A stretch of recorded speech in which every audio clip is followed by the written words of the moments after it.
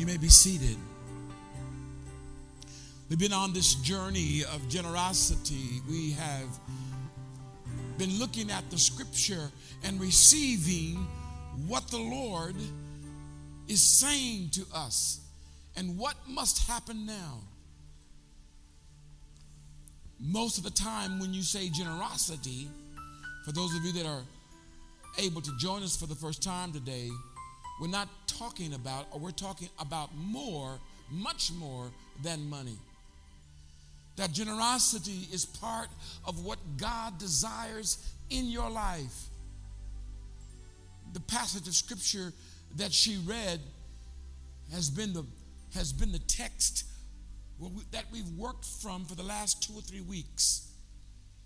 I want to conclude this portion today, and I want you to visit it again in Luke chapter 9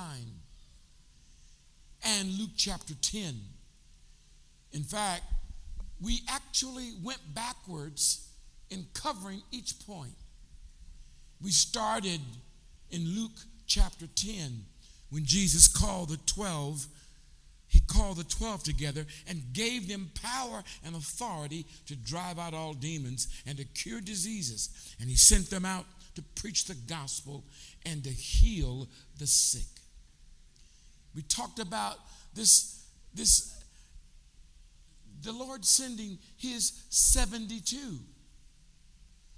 For we see in Luke chapter 10, verses 1 and 2, after this the Lord appointed 72 others and sent them 2 by 2.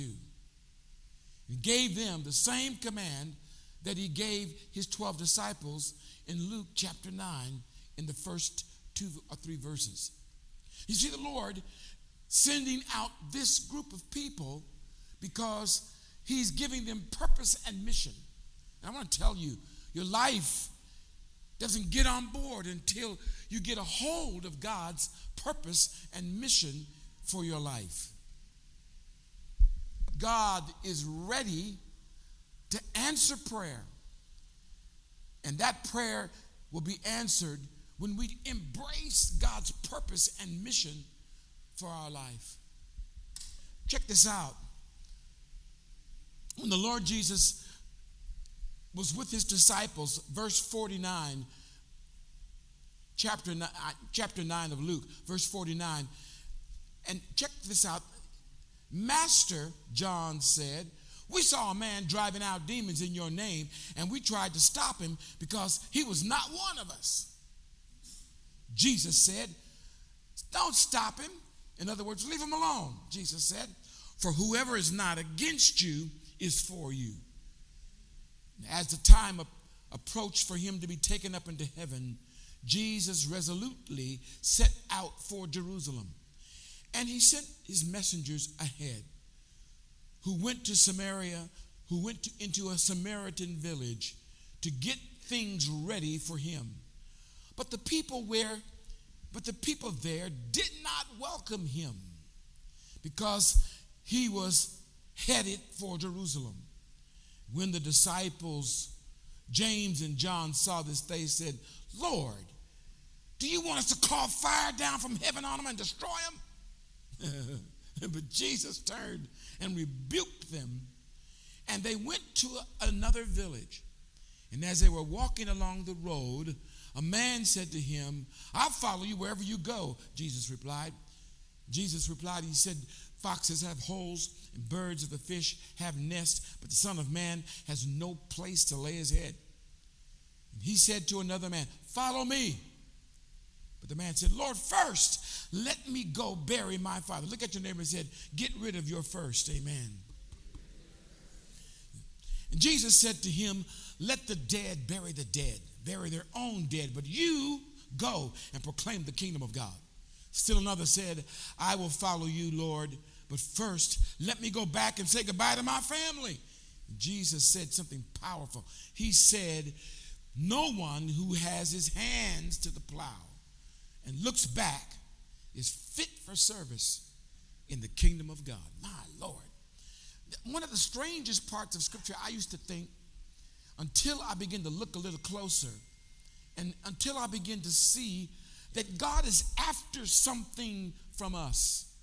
He desires this to be a part of our life. And so we started talking about generosity in service. That is God calling us to serve other people. You have to have a big heart, a generous heart to serve other people. And many of us remembered that any authority you have, any influence you have is because you serve. And I've said in the past, you get paid according to the size of the problems you solve. In fact, when you solve a big problem that answers a big question for people, you get bigger money. Maybe some of you aren't making the money you want to make because you may not be serving and solving a problem that's big enough. Lord have mercy. I don't know if you thought about that. But if you have a job or a career that's basically centered around you or what you do and can get, your receipt will probably be much smaller. But the moment you step into a position that serves other people and solves their problem, your money automatically gets bigger. That's one reason why. Well, this week Tiffany was this past week she was in surgery, and surgeons get paid more money than nurses do. None is better than the other. It's just that they have a different problem-solving level. A nurse solves comfort problems, medicine problems, maintenance problems. A doctor, a surgeon solves the immediate huge problem that can take your life. Takes more training, takes more skill, more concentration. And when you solve that problem, by the way, the highest paid in the medical field, brain surgeons are the highest paid because they solve, a bigger problem. Tiffany had 3 doctors, and the third one, whom we met through FaceTime, he wasn't a surgeon. He is a doctor that deals with internal medicine, and he majors on the liver and the gallbladder. And it's amazing to hear him talk. He talked with such confidence, He said, no, this is not right. That's not right. That's not right. She needs to stay another 2 or 3 days. Because until I see that go down, I'm not going to take a chance with her liver. That's got to get right. And then he said, let's give God a day to change things around. Man, that was awesome. That was awesome. That was awesome. That was awesome. But see, he's paid more because he's solving. Jesus said, I need you to be generous in your service. Because what he really is saying, I'm sending you out to serve people, to add value to people. When you are able to add value to the lives of other people, your rewards are much greater than you trying to etch out a perfect life for yourself. I'd like to suggest that the body of Christ in America has been suffering with this very thing. What am I going to get? When am I going to get an answer? When's God going to come through for me? The body of Christ has been not only suffering, but separated, thinking I can go it alone. I can do it by myself. I don't need this and I don't need that. But I'd like to suggest that the change that God is bringing right now is a church that not only loves him, but serves others and serves one another. When you take the focus off of what you can get and you put the emphasis on what you can give and supply to other people. In fact, did you know your increase, the increase in your life is based on how much you serve or give out? Look at your neighbor and say, my income from heaven is based on my outgo. How much I'm giving away. It's true, really true. What you give, you get back. Oh, by the way, sweetheart, I did remember your ring this morning. I got it off the bathroom sink, and I thought this is a good time. Would you marry me, baby? Would you marry me again? I really would love that. It would do me the greatest honor if you would if you would marry me. Let's make it 50 years. You got this picture? I can't believe y'all ain't got this picture. it's something needed. Are you coming up here to help me up? I appreciate it. Thank you so much. She said yes. She said yes. Oh, she did that. Yes, with all that is within me, it's my pleasure to say yes.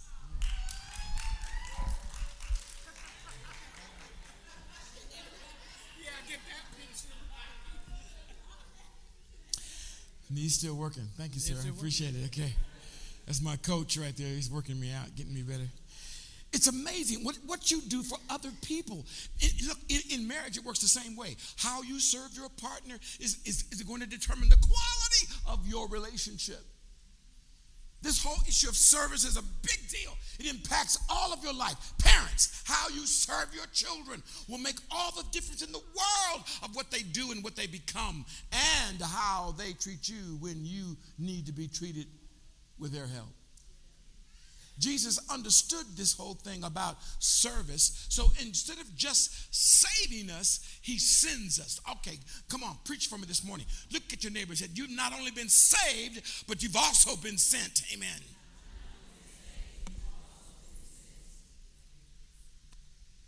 Amen. And amen. And when you are sent, this grace, this generosity of service shows up in your life. People who serve other people are the people who are served what they need the most. It is the way it works. But everything in our upbringing is opposite. Everything in our families, usually the environment we brought in, is something different. But only when you are able to serve somebody else does God do a miraculous thing and turns around and you receive what you need. I don't know why it's so quiet right now, but maybe because you need to do that. Maybe you haven't found a way to do that. Hang around. I will show you how the Lord will give you pathways to serve other people. Generosity of service. But people, it's hard to serve other folk. It's really hard to serve other people if you've not had the generosity of discipleship. This generosity of discipleship was the next thing Jesus talked about. Because remember, those two persons said, Lord, I will follow you. Disciple is a person who follows and learns of Jesus. He says, Lord, I follow you. I follow you wherever you go. And the Lord said, really? Generosity of service is one thing. Generosity of discipleship, that's something else. In fact, I'd like to suggest this morning, it's hard to be a great servant if you're not a disciple. What did Jesus mean? Foxes have holes and birds have nests, and the Son of Man has no place to lay his head. You really gonna follow me? He seems gung-ho, but Jesus says, whoa. Because the Lord knows the heart. The rich young ruler said, Lord, what must I do? What must I do to have eternal life? The Lord said, what about the commandments? He said, I've done all that. I've done everything. I'm very religious. I do all the things according to what's written in the book. This is the way some people are. We have our own code. We don't smoke. We don't chew. We don't run with those that do. I'm sorry, when I say we don't smoke, we don't chew, that's another generation. Because the generation I grew up in is a generation that used to chew tobacco. I'm so sorry that none of you know what I'm talking about. I wish I had an illustration. So you had tobacco, you got this tobacco you put in the refrigerator, and then you got it builds your saliva up, and you got a spit, and then you have a spit can and it was kind of a way that you got the high out of the tobacco leaves. I'm so sorry that none of you know this culture. But I don't know if you know this, but in your great-grandparents, this was part of the deal. And we knew you got saved when you quit chewing tobacco. People were so bad with chewing tobacco until they would catch cancer in the mouth. Chewing tobacco was so bad that their teeth would be black. Y'all ain't hearing me. Anyway, so when the phrase came, we don't smoke and we don't chew and we don't run with those that do, that was kind of like when you got saved, you quit smoking, you quit chewing, you quit screwing. I'm sorry, yeah. And you reach it, your life was shaped up. Unfortunately, this man said, I've done all these things. And Jesus says, the young man said, what more do I lack? And the Lord said, in fact, here's what the scripture said. And the Lord loved him and had compassion on him. Oh, this is so awesome to me, because you see the Lord's generosity of discipleship coming out. He had compassion on the man, and he said, I'll tell you what, take all the riches you have, sell it, give it to the poor, then come and what? Then follow me. And the Lord put stipulations on what it means to be his disciple. The Bible says the man went away sad because he had great riches. He had that but, or he had that first let me. And Jesus is saying to those who said, well, I'll serve you. I'm going to love God and serve God, but I want to get this done. I told you last week, this was a serious prayer. When we came to the Lord, when we were young in our 20s, we would say, we don't want Jesus to come back yet. People were preaching the rapture. Man, they had rapture movies. They had the movies when, you be in bed and you wake up and your partner and the clothes be laying there and the bodies be gone. Y'all never saw any of those movies? Man, it was scaring us into the kingdom. You know what I'm saying? And we used to pray the prayer, oh, Jesus, don't come quick. Don't come now, because we haven't had enough sex yet, Lord. Please don't come. And you laugh, but it's the truth. And some of the ladies were praying, Lord, don't come yet, because I'm not married. Don't come yet. Because, you see, Jesus looks at the young man, at the young ruler, and he says, if you want to follow me, take what you have. What's important to you, take your first and make that last, or make that even second. Because if you follow me, the cost of that is everything. In other words, you can't be my disciple unless I have first place.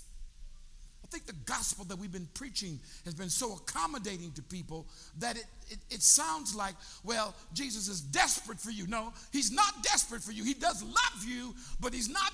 His well-being is not based on your saying yes to him. And he's willing to walk by the person who says no. He's willing to let people turn around and walk away from him. Discipleship is costly. And it means it cost you, because it already cost him. Discipleship to follow Christ means that nothing else in my life has the preeminence above him. In fact, nothing in my life is equal to him. Following him means everything. My life, my career, my possessions, my children, my husband, my wife. The man said, well, Lord Jesus, I follow you, but I'm going to follow you, but first I got to go bury my family. He said, then Jesus said, let the dead, come on, talk to me. Do what? The Lord is not saying what it appears to be on the surface, because if you're dead, you can't bury nobody, right? So when he says, let the dead bury the dead, when he is not first, then we are spiritually dead to what God wants to do. When he does not have the first place in your life, there are all kinds of things that you don't get to partake in. You don't see or you don't understand. Jesus knows what it takes to follow him. And one of the things that's preeminent is all things that are important to you become secondary, and he becomes preeminent in your life.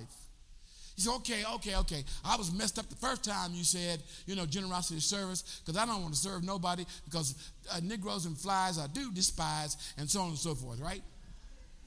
I'm not really into people. There are people who grow up not that way. They're not that into people. So I ain't serving nobody. But you already messed me up, Bishop, with the first one. And now you come with the second stipulation, talking about generosity of discipleship. You want me to put things second, and that works all my life to get to the top of my realm, top of the ladder in my field? And you're telling me Jesus said, put that secondary to him? Yeah. Because nothing in your life takes on the meaning that it's supposed to until he who is the meaning above all is the first. So Jesus, he's kind of hard on them brothers and sisters. He said, let the dead bury the dead. You sure you want to follow me? Might cost you something. Might not be easy. And all we doing is coming to church. Like that's so difficult. Oh my God. Oh my God. It was through the rain, through the wind, through the snow, through the cold, through the traffic on Sunday. I had to get up out of my bed and get dressed and get into my automobile. I had to put gas in my automobile to drive myself to church. Oh my God. What a sacrifice. Ain't that a trip? And Jesus said, well, let me tell you what the real deal is. Anything in your life that you think is important is secondary to what I'm doing and to where I am. I got some texts on my phone today. A brother, I was texting him this week, about being with us, and he said, man, I'm so depressed. Brother said, I'm so depressed. That's what he said. I got it on my phone. Just read it.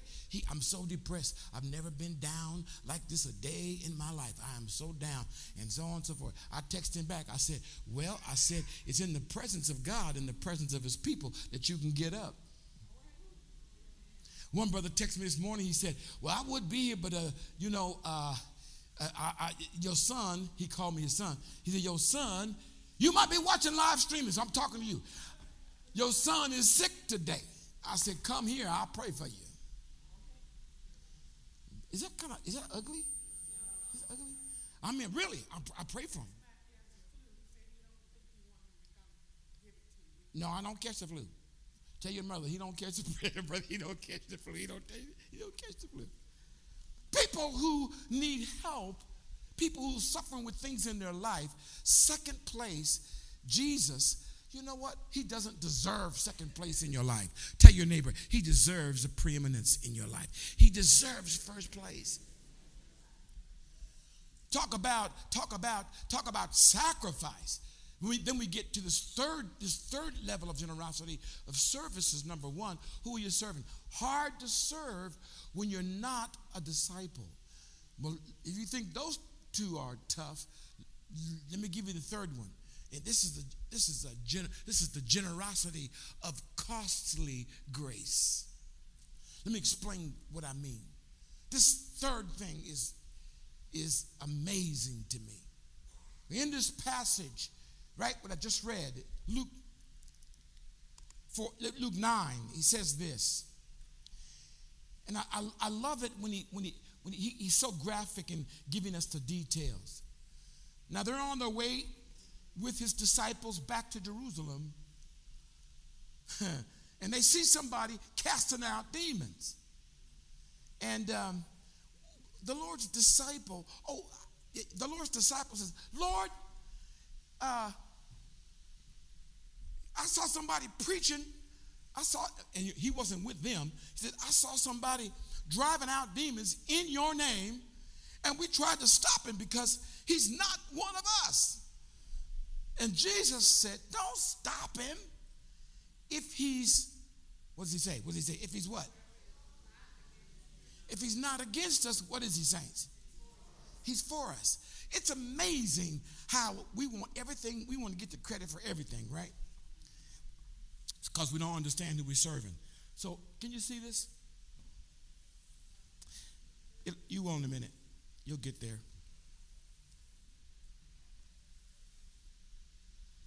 If you're joining us on live streaming, I've got 3 or 4 reams of paper. Can you see that? It's paper.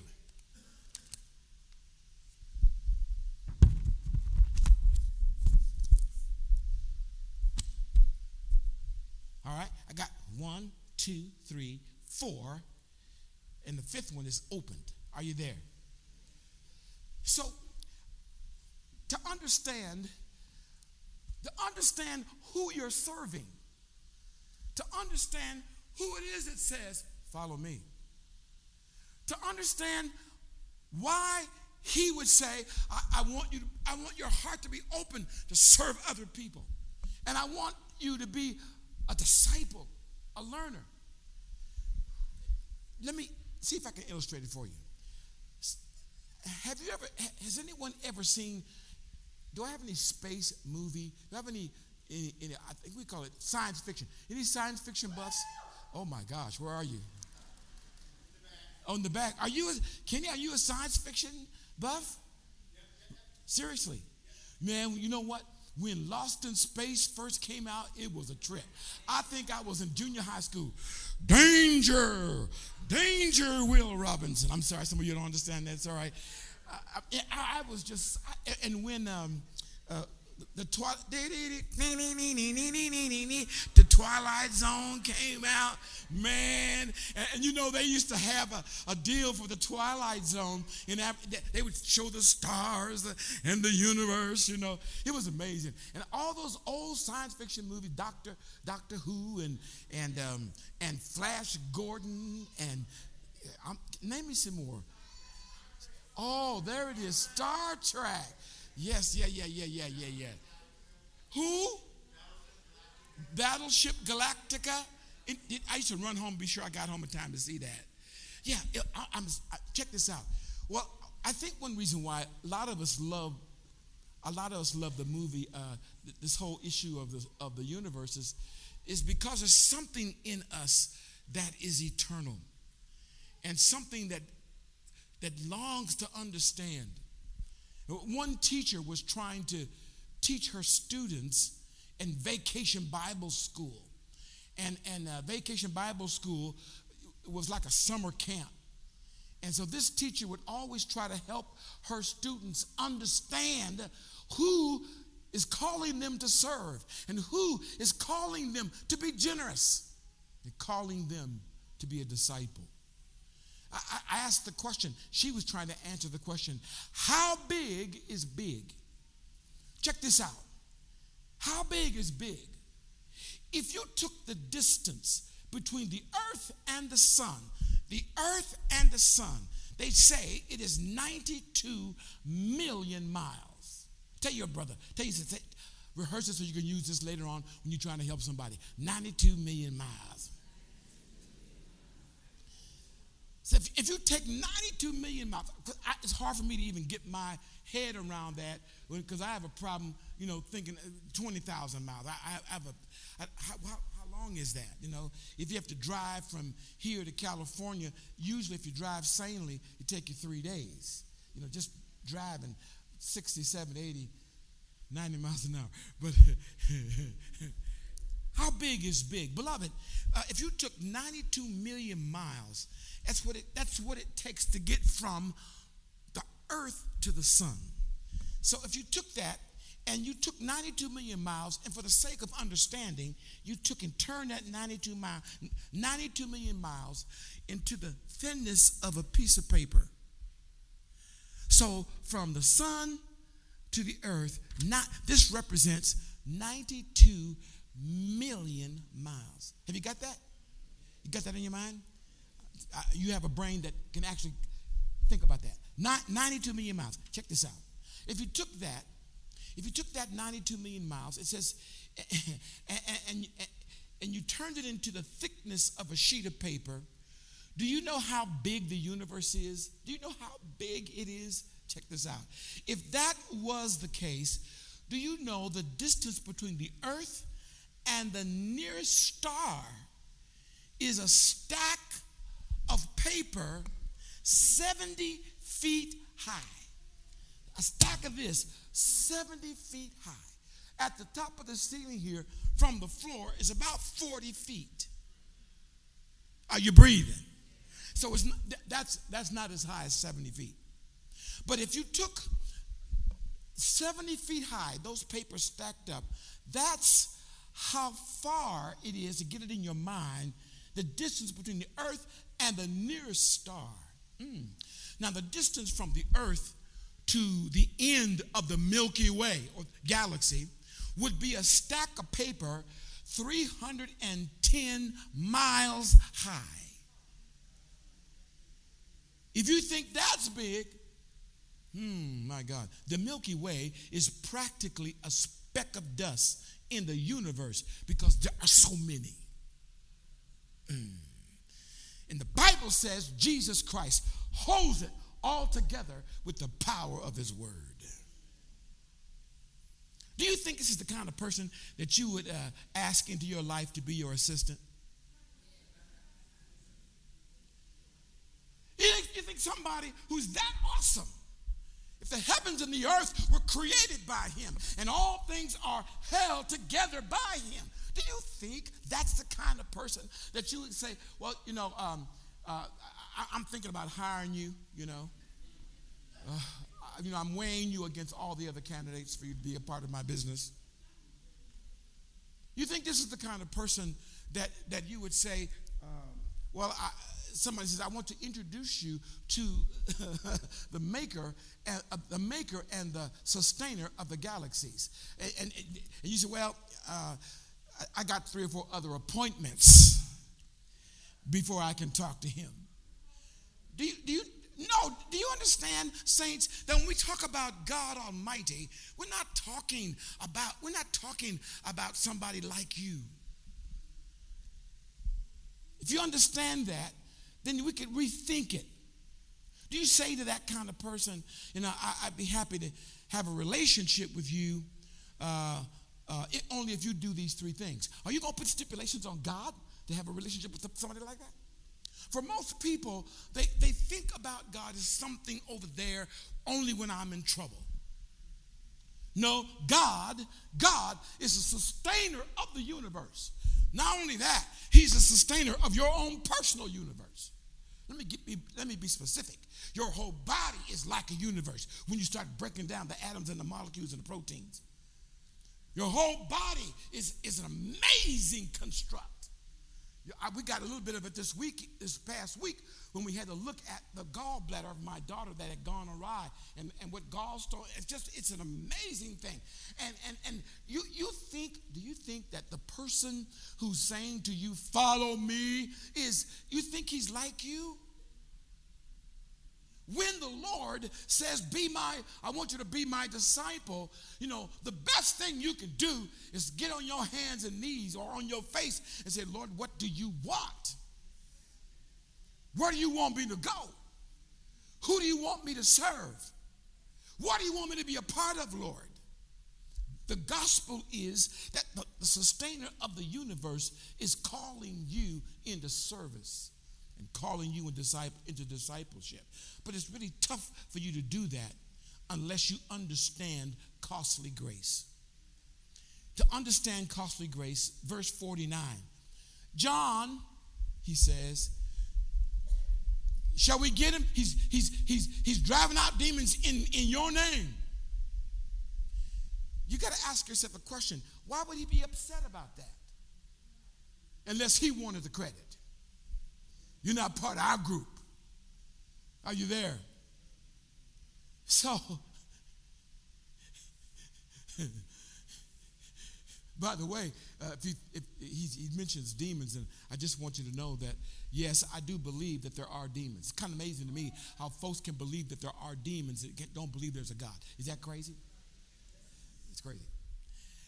But yeah, I do believe there are demons. And yes, I do believe people need to have all unnatural attachments and all enslavement of the soul. Yeah, it's caused by demonic presence.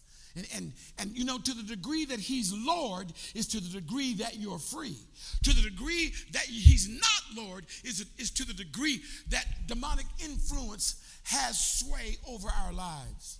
Whether that be fear, whether that be want, whether that be selfishness, whether that be enslavement to things that trap the soul, whether it's, I forget the name of it, substance abuse, anything.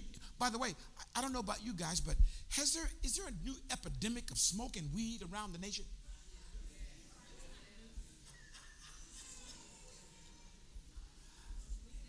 I got on the elevator yesterday.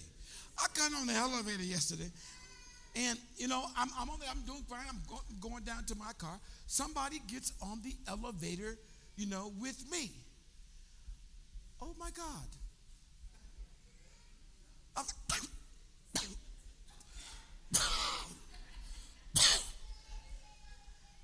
And then I get to my destination. I get to the hospital. I go to the emergency room. The same thing. Same smell, by the way. I'm sorry. Raise your hand if you ever smoked dope. Don't worry. I haven't. Turn the cameras off. If you ever smoked dope in your life, raise your hands if you ever smoked dope in your life. Raise your hand. He told Willie Palmer to raise his hand. Willie said, hey, no. Raise your hand and look around. Look at that.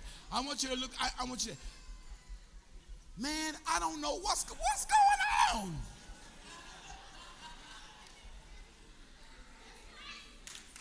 Would y'all help me? But I do remember, and in case, by the way, in case you all think, well, my wife and I, we were in college, and we didn't know. Somebody said, hey, you want to hit? I said, hit or what? Don't hit me. No. And I said, what do you do? I was dumb. I didn't know. And so they had rolled this joint and gave it to us. I said I don't smoke, and I didn't smoke because I tried cigarettes. I tried to sneak my mama's cigarettes and smoke them, and about killed me. I took one puff. My lungs rebelled. Amen. And I said, oh no, that's crazy. And so I didn't smoke. But they said, take this, and I took. I said, what is it? He said, just suck it in.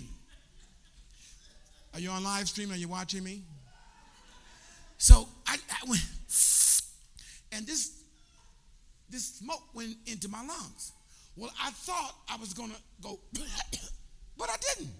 It didn't do nothing. I said, oh, okay.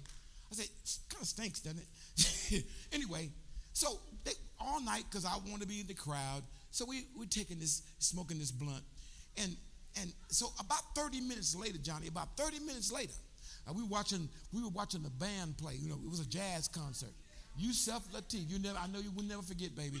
Yusef, he was down. He was playing, and he had 3 horns connected together. He was playing the 3 horns, with saxophones. He was playing, and all of a sudden, my eyes came open. And I saw the notes coming out of the. And this was crazy. The notes came out of the instrument, went into the audience, and got a hold of the people. And the people were moving to the notes. I said, what is this foolishness here?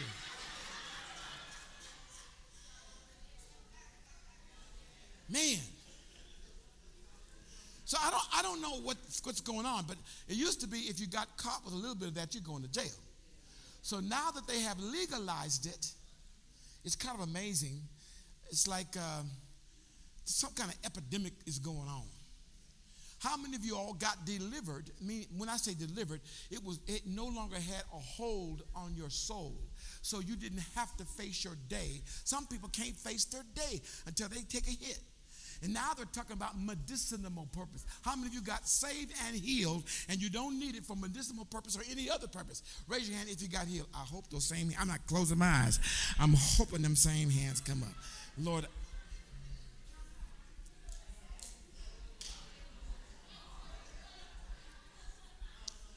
You remember? We remember, right? Man, it's amazing to me.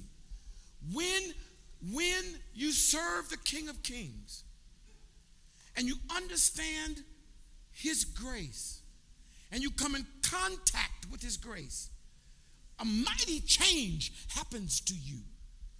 Things that your soul was enslaved to, let go. The things that had sway over your life and your decisions, let go.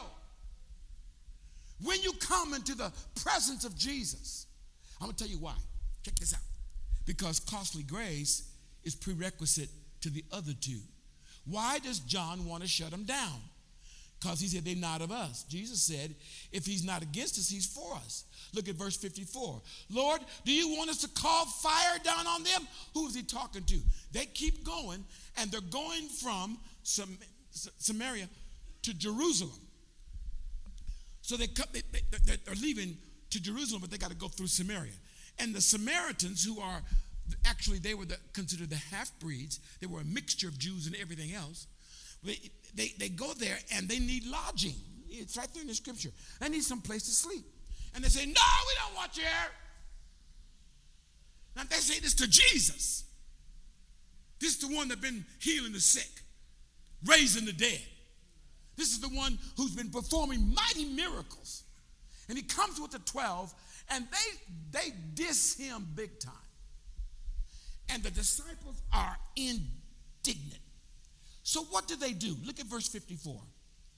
He said, Lord, you want me to get them?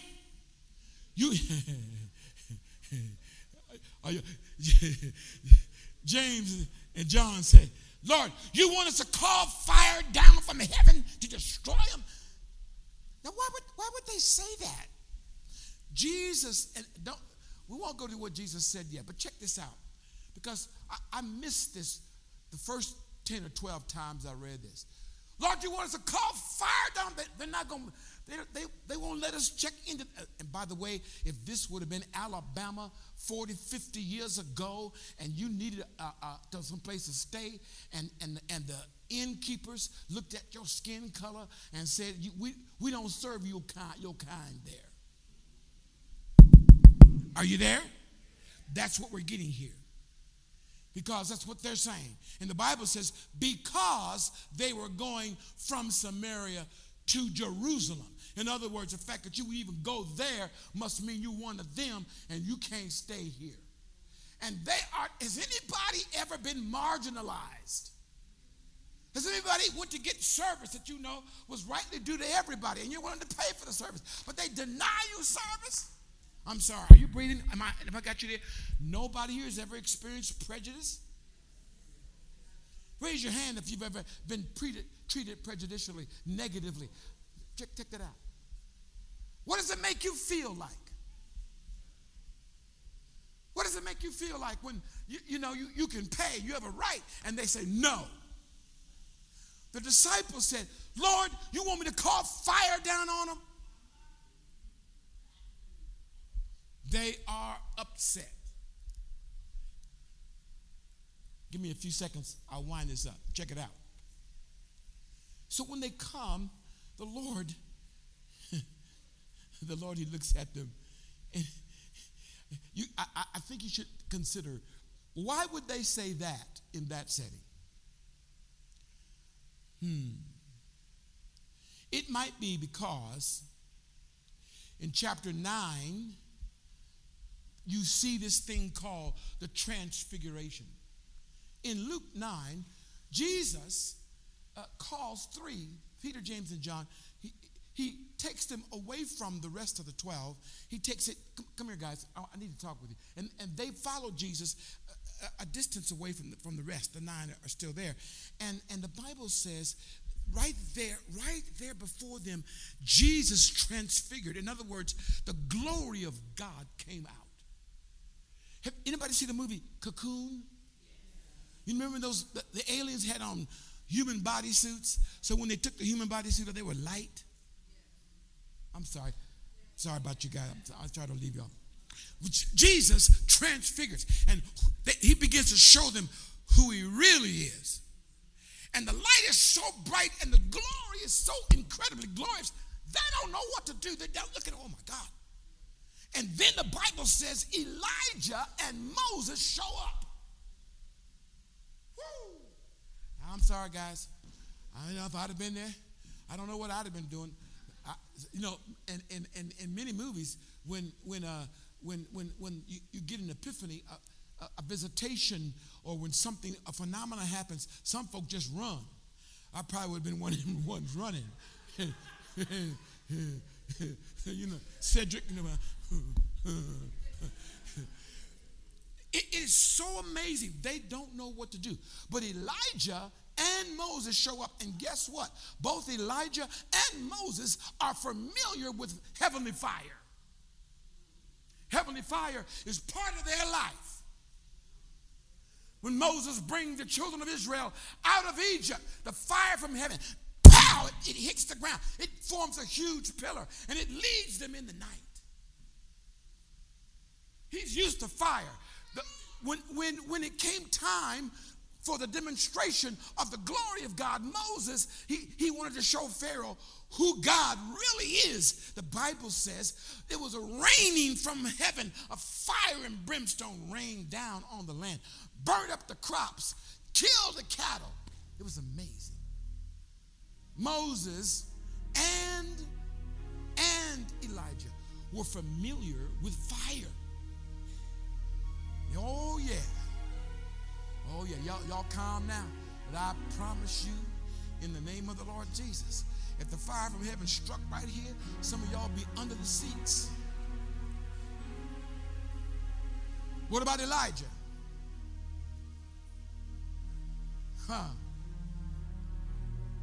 It is amazing that Elijah is hated by King Ahab.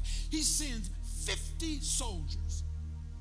He sends 50 soldiers after Elijah.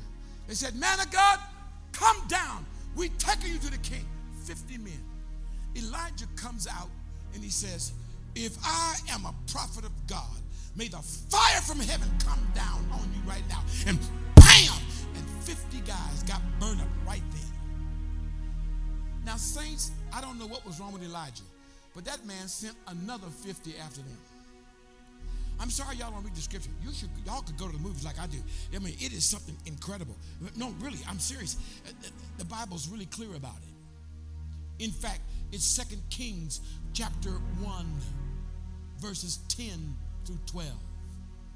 So he again sent him another captain of 50 with his 50, and he said to him, O man of God, thus says the king, come down quickly. So Elijah replied to them, if I am a man of God, let fire come down from heaven and consume you and your 50. And the fire came down, killed him, swept up, licked up the other 50. I believe Jesus' disciples, when they read that, said, yeah.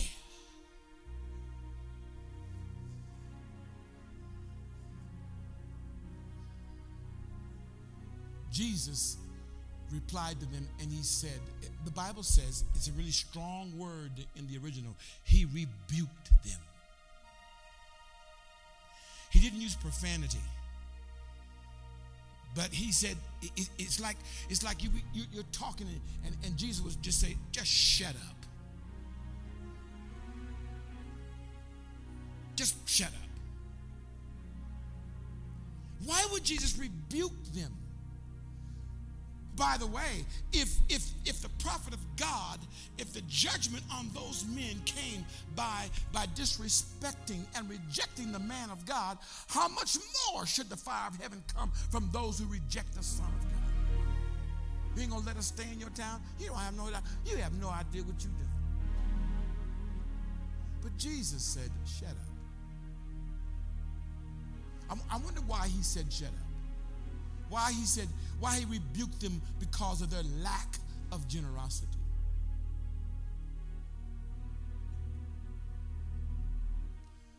In Luke chapter 12, verse 49 through 50. I've come to bring fire. Jesus said this. This is the words of Jesus. I have come to bring fire on the earth, and now I wish it were already kindled. I have a baptism to undergo, and how distressed I am until it is complete. In the original language, when you wanted to stress something emphatically, you would say it twice, a little differently, but it would mean the same thing. And when you had those two sentences together, it means emphatically, passionately, this needs to happen. Jesus said, I know about fire. I wished it would come. He said, he Speaking of himself, I have come to bring fire. I have come to bring fire on the earth, and how I wish it were already burning. And I've got to undergo a baptism myself. And how pressed, how distressed I am until it's finished. What baptism is Jesus talking about? Well, as I leave you, it's the baptism of suffering. It's the crucifixion. When the soldiers came to arrest him, when Peter cut off the soldier's ear, you know that story, right? They come to get Jesus, and Peter's got the sword. He whips it out. Probably tried to take the guy's head off. I can see the guy ducking, and this side, the sword comes around, and just takes his ear right off. Jesus said, "Put your sword up." Then Jesus kneels down, picks the man's ear up, and puts it back on the side of his face. My God. You remember when the Bible speaks about the crucifixion of Jesus, and he's on the cross, and they do every ungodly thing you can do without taking his life. The idea of crucifixion was to leave the man alive as long as you possibly could, but make him suffer the most possible without passing out and without dying. And when he's hanging there, the Lord Jesus, he says, what does he say? Talk about generosity. Talk about costly grace. He said, "Father, forgive them. They don't know what they're doing." The truth is, when Jesus demonstrates for us this baptism, he's speaking of suffering, this fire of judgment that God the Father is pouring out on him for our sins, for your sin, for mine, for your rebellion, for my rebellion, for my disobedience, for your disobedience, for your reluctance and your doubting him and doubting his purpose and his love for you. Because of that, he's taking the wrath of God the Father for you.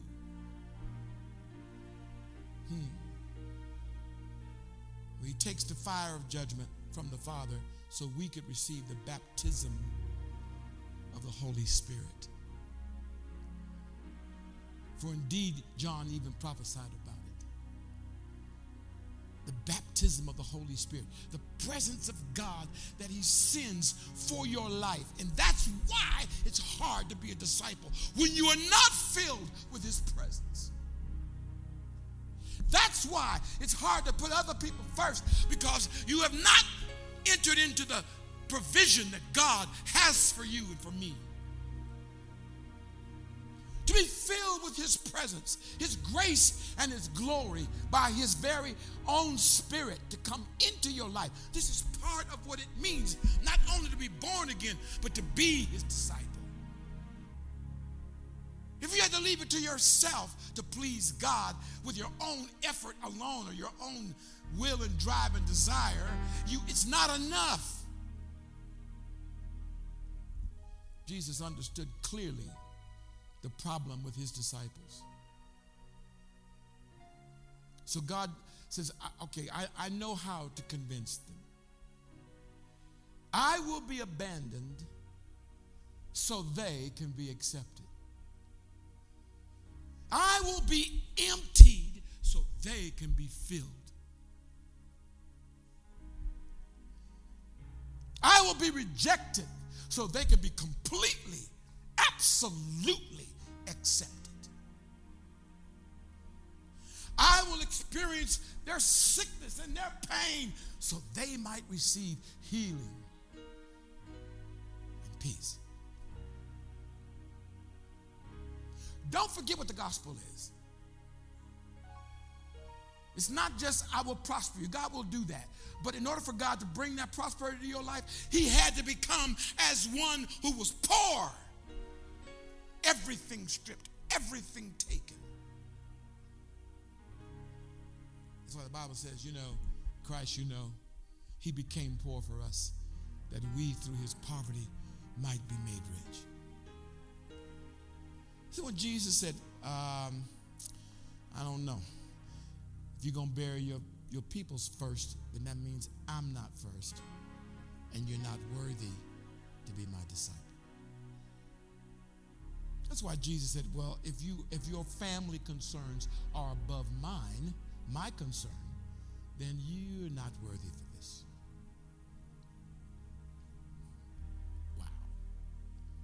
Wow. Because until you are generous and full of, you understand what costly grace is. It cost him. The Bible says his soul became sick. That's what Isaiah 53 said. His soul became sick for us, that we might have his peace.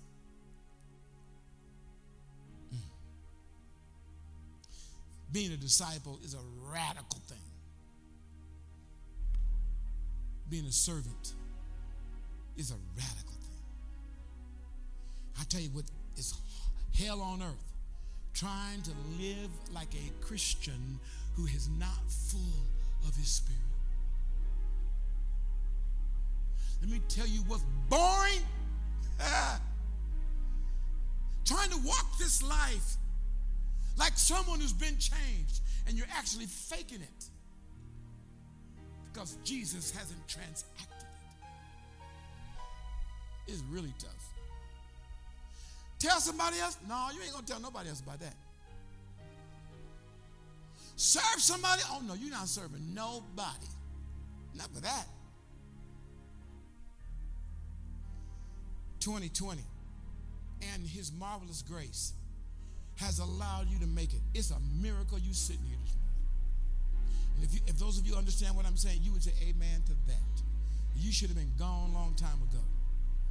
And many of us would have been dead in our sins without hope. But God, who's rich in mercy, with his costly grace, man. So the Father knows. He knows you. And he knows what it takes to convince you that he didn't lie to you. He knows exactly what you need. And I'm here today to tell you, if you're going to make it in 2020, if you're going to walk into the things of God, you're going to need that grace, that costly, generous grace on your life. You can't make it without you, Jesus. You're going to need that, because if you have that, then God will allow you to be a disciple, and you're generous because you understand, Lord, what do you want me to do? If you just teach me, I'll follow you. I'll learn what I need to learn. I'll join with those who themselves understand this costly discipleship that I have. You won't isolate yourself from people. You'll be honored that the Lord wants to put you in the 72. To be sent to do what he wants you to do. Gives you purpose and mission to your life. You're a doctor, you need the heavenly commission. So your medicine can now serve the kingdom of God. Are you a clerk? You need this costly grace. So as you serve as a clerk, all of a sudden, it's the kingdom of heaven that's come to that place. And your service is so incredibly awesome that it impacts everybody around you. Are you an insurance salesman? If you are a disciple, if you've been sent, if you're in the 72, if you know what that grace means, then every time you sell a product, somebody's grateful and not ripped off. Lord help me today. Everything in your life only takes shape and form that pleases God when you open up your heart and receive God's incredible generosity, his grace over you. Then instead of judging you, promotes you. because you said, Lord, I will. I'll follow you. I'll follow you. I want you to fill me with your, stand on your feet. I want you to fill me with your Holy Spirit. I want you to help me, Lord. Because everything around me is adverse to what the bishop is saying today. And I need you, Jesus. I don't want more than religion. I want more than church. I don't want you to have church. I want you to be the church. Tell your neighbor, say, look at him straight in the face, and you are the church. That glorious representation of Jesus Christ. It doesn't help you to have a 2 hour, 3 hour experience. And nothing else is going on in your life. You need, how many of you say, I want God 24/7? I want God 24/7. And by the way, if there's anything in your life where you don't want God to be, that probably is adverse to you. If there's anything in your life that where you don't want God, then you know that's a sign right there. God needs to help me right there. If I reserve any other place, space, and time in my life where I don't want God involved in it, you can tell, you know right now, it's probably sinful. If at best, not helpful. Lift your hands to the Father. I know we got to go. You've borne with me. I do appreciate it. You've stuck with me. But I want you, I don't want us to miss the moment praying this morning about this. I don't want you to miss the moment. And one of the things I saw is the Holy Spirit who desires to fill your life. He desires to be the difference maker. He desires to be the life of Christ in your life. He wants to be, the Holy Spirit wants to be the wisdom of God down inside you that helps you in your decision making, your choices. He wants to be the rudder, the control in your life that shuts your mouth up when you don't need to say anything. And opens up your mouth when you wouldn't otherwise would have been afraid to speak. Good God Almighty. He wants to be the one, he wants to be the judge in your ear that lets you discern what is good and what is evil, even showing you the intent of other people. The Holy Spirit who wants to live the life of Christ in your body, in your mind. He wants to be God in you, Christ in you, the hope of glory. The only way he can do that is for you to invite him in. For you to say, Lord, I need, and for some of us, we need to say it, I need more of you, Lord. Some of you have forgotten what that's like. For the Holy Spirit to touch your spirit. For the fire of God. He will baptize you in the Holy Spirit and in fire.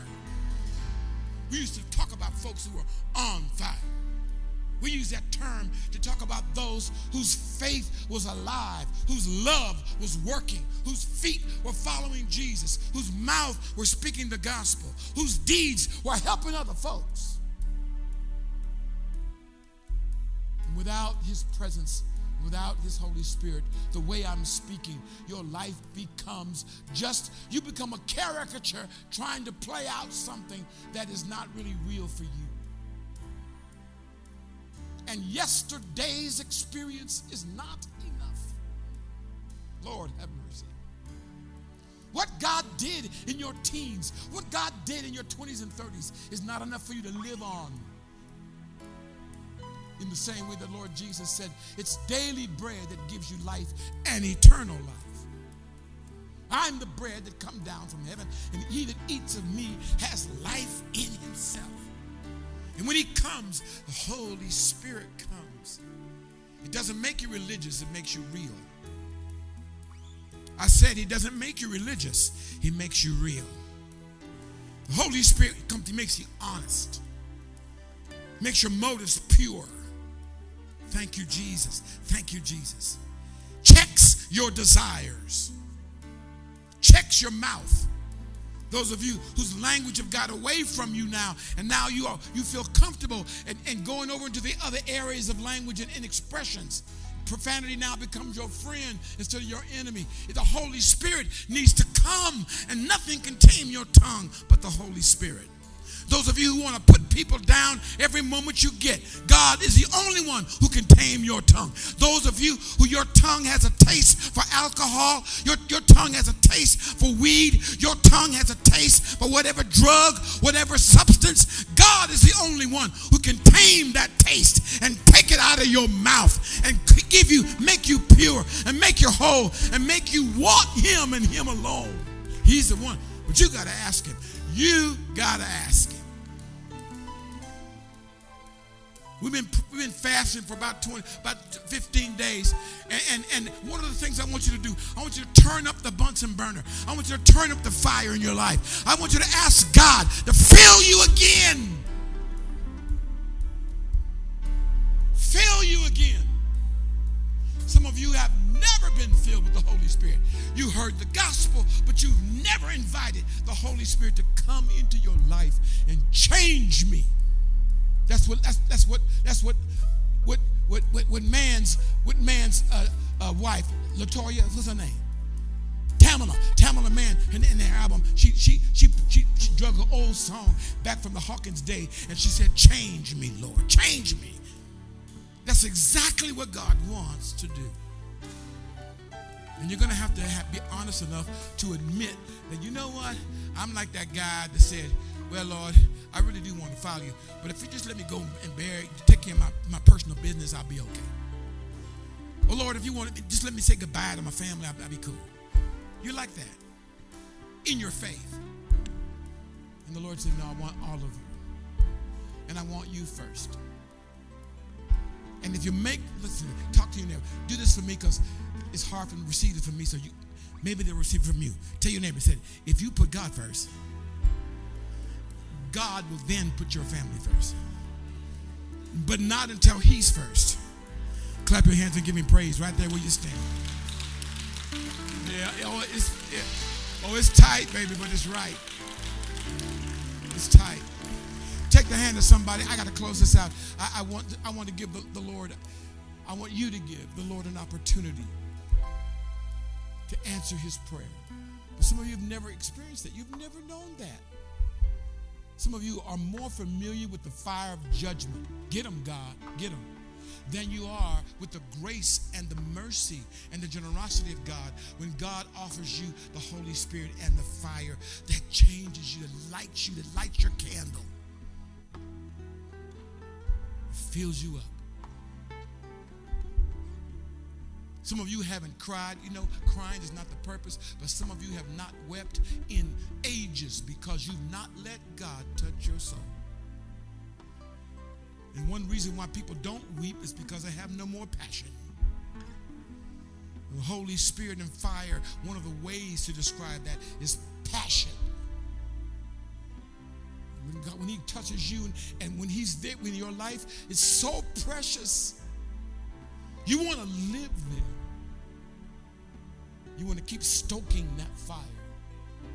Lift those hands to the Father. And in these days that we're fasting and praying, we're asking God to break forth in us. To come and shower us with your presence, Lord. The disciples were with you, but you weren't in them. And so they were foolish in their words. And I'm asking you, Father, that the promise that you promised the disciples and that you promised us would come to us. Lift your hands straight to the Lord and begin to talk to God right there. Father, we need to be filled with your Holy Spirit. We need